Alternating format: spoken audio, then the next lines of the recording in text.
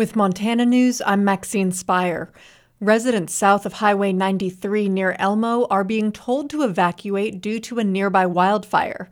The Lake County Sheriff's Office issued an evacuation notice for residents along Highway 93 from Alexander Lane to Walking Horse Lane around 2 p.m. on Friday. The nearby Nirada fire is more than 13,000 acres and grew towards the southeast on Thursday night.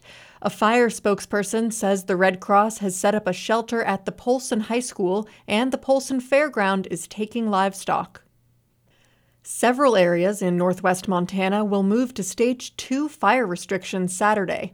Flathead, Lincoln, and Sanders counties, Flathead Indian Reservation, Glacier National Park, and Flathead and Kootenai National Forests will begin enforcing Stage 2 fire restrictions on August 5th.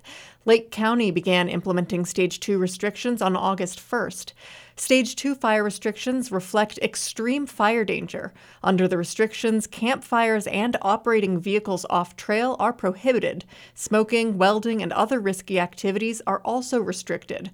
Officials cited ongoing severe drought conditions and dry forest fuels as cause for the decision. For a full list of prohibited activities, visit mtfireinfo.org. This is MTPR.